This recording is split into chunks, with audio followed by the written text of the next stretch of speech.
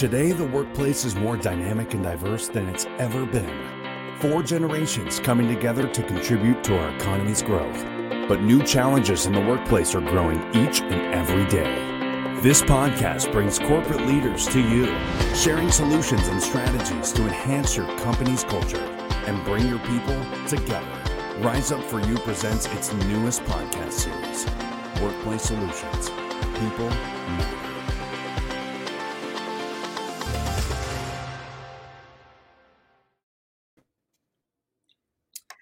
Welcome, everyone. This is Natalina Nasruddin, the founder of Rise Up For You, and I'm super excited to be here. You know what today is? It is Wednesday. It is the day that we come together and we bring an incredible expert and professional with us to talk about some of the challenges and things that are happening in the workplace. So I am excited today to be speaking with Jamie Gardner, who is a senior HR professional amongst many things, but I'm going to let Jamie tell us all about him. So Jamie, thank you so much for joining us today. It's an honor to have you here, and I would love for you to tell the audience who you are and all the great stuff that you're up to. Awesome. Thanks, Amanda. And really thank you for allowing me to be here. This is great. And so I guess, my background is unique in that I've been afforded the opportunity to do some really cool stuff. And really my career really started out in the Marine Corps, where I served 11 years in active duty. And about halfway through that active duty time, I entered the world of HR, not really knowing what I was doing, but I really entered the world of HR. And then in 2013, I transitioned off of active duty, went to the reserve side of the Marine Corps, and really jumped into an MBA and a graduate legal studies program. Finished those up, and since 2013, I've been able to serve in senior level and strategic roles with various organizations, either as an employee or as well as consulting with other organizations. And I've probably consulted with 70 plus organizations at this point, just doing some really cool stuff. And so presently, I'm in an interesting place. So I'm back on active duty with the Marine Corps for a very short period of time. At the same time, I'm also actively serving as a board member for San Diego SHRM as the VP of Workforce Readiness. And I'm also consulting with an organization called Mission Edge. And so I'm an external consultant with them. And what they do is they provide a variety of consultative services, not just in the area of HR, but in full business functions, consulting to nonprofits and community-based organizations with really a focus on making a positive social impact. So you're doing a lot, Jamie. Life's for the living, right? It's all really, really phenomenal work. Thank you for your service. And I mean, there's really a lot of ways that we can take this conversation, but one of the things that I know that you're passionate about that we discussed a little bit offline is today's youth in the workspace. So I would say, the iGen, which is 23, 25, 27, some of the latter half of the millennials, and how today fear and this idea of failure can be very paralyzing and crippling to these individuals that are entering the workforce, that can make an impact not only personally, professionally, and on a larger scale of a company. I'd love for you to speak a little bit about that, because I know that that's a passion of yours and it's something that you're actively engaged with, as an HR professional dealing with SHRM. So let's start there. How does a professional really step into that and not let the fear cripple them? And then also as leaders, how do we help empower this next generation of the workplace? Yeah, I mean, fear of failure, I think is the biggest thing. And, I have a daughter who's, going to be entering the workforce here soon. And I worry for her because she's in that generation where we live in a zero defect world right now, a world where there's a zero defect mentality. And like you said, that paralyzes people. And I think we need to reset on where we are to be comfortable with failure, because we're going to fail at some things. And, failure is human nature. Really what the intent though is that you get better with failure. So you're going to fail. And you, as you fail in whatever you do, especially when you're young, you're supposed to fail when you're young, so you can look at those failures and get better. And so I think we need to foster a culture where failure is okay. And from a leadership point of view, again, in the workplace, get away from that zero defect mindset where somebody failed and they get a performance review or they get put on a performance plan. Allow people to fail, allow them to learn from their mistakes, certainly coach them. But the first step shouldn't be punitive action or disciplinary action. And I think that's a big thing. Yeah, it's that extra pressure, right? I mean, and it's something that I think the programming we've had since we were in school, right? It's like, well, if you don't get this grade, then this is the consequence, and then you don't graduate, and I get all of that. But I think you're absolutely right that there's a fear associated around making mistakes, in particular in the workplace, because of the consequence of getting fired, not getting promoted, getting reprimanded. So how do we really reframe that? I mean, I know there's a couple things that you talk about. One of them is being 100% in, like giving it your all. How do you do that as a young professional? How do you really say, I'm going to give everything I have? How do we reframe that mindset? Yeah, so oftentimes I think there's apprehension to go all in because people are afraid of what people are going to think about them. Maybe because somebody's not certain that they're on the right path or that they're doing what they want to do, or there's a variety of things why people might not be comfortable going all in. And what I would say is, if you're going to do something, commit to it. And it doesn't mean give 100% of your time to that one thing, but give a commitment that's meaningful and that's going to make a difference in that aspect. Otherwise, it's not worth doing. Yeah. Another thing I talk about is, it's not really my idea. I just kind of stole this from James Clear in his book, Atomic Habits. But, the idea of get 1% better every day, right? So focus on every day. Overnight, you're not going to be that, whatever you want to be. If you want to be a CEO, if you're the president, you're not going to be there tomorrow. That's the long-term goal. And the way you get there is by every day just focusing on what can I do today to get 1% better. And then you look back over the course of 100 days, you made 100% progress. And 100 days still won't get you to that big goal where you want to be in long term, but that's how you grow and progress. And where I see a lot of people,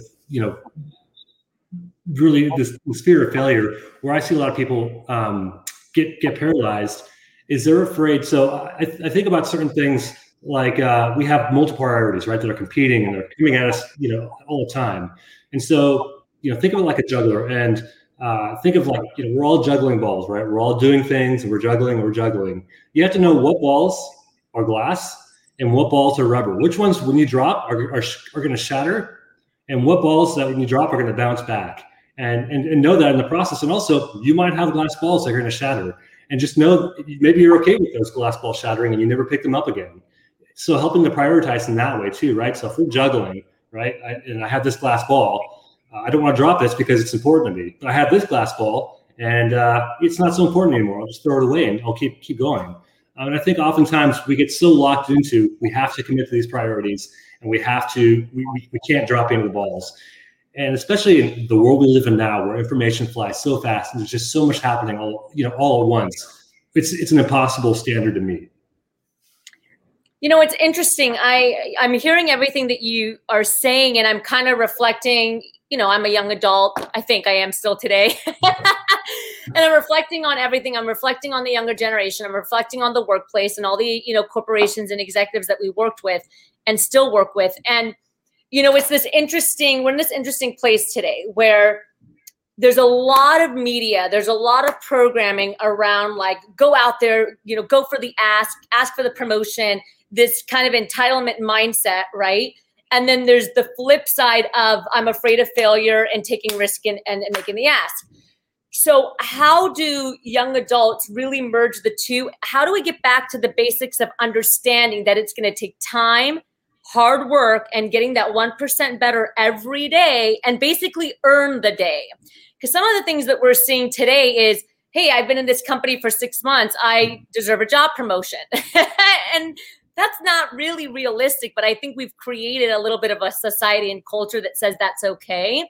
How do we reframe this new generation to understand, and I shouldn't even say new generation because we see it across the board, but to get back to that understanding that it's not instant gratification.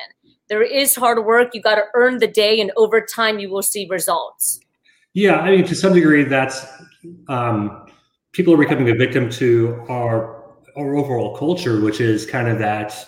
Again, that instant gratification. I could push a button. I get that, that dopamine rush in my brain because I sent something and somebody liked it, right?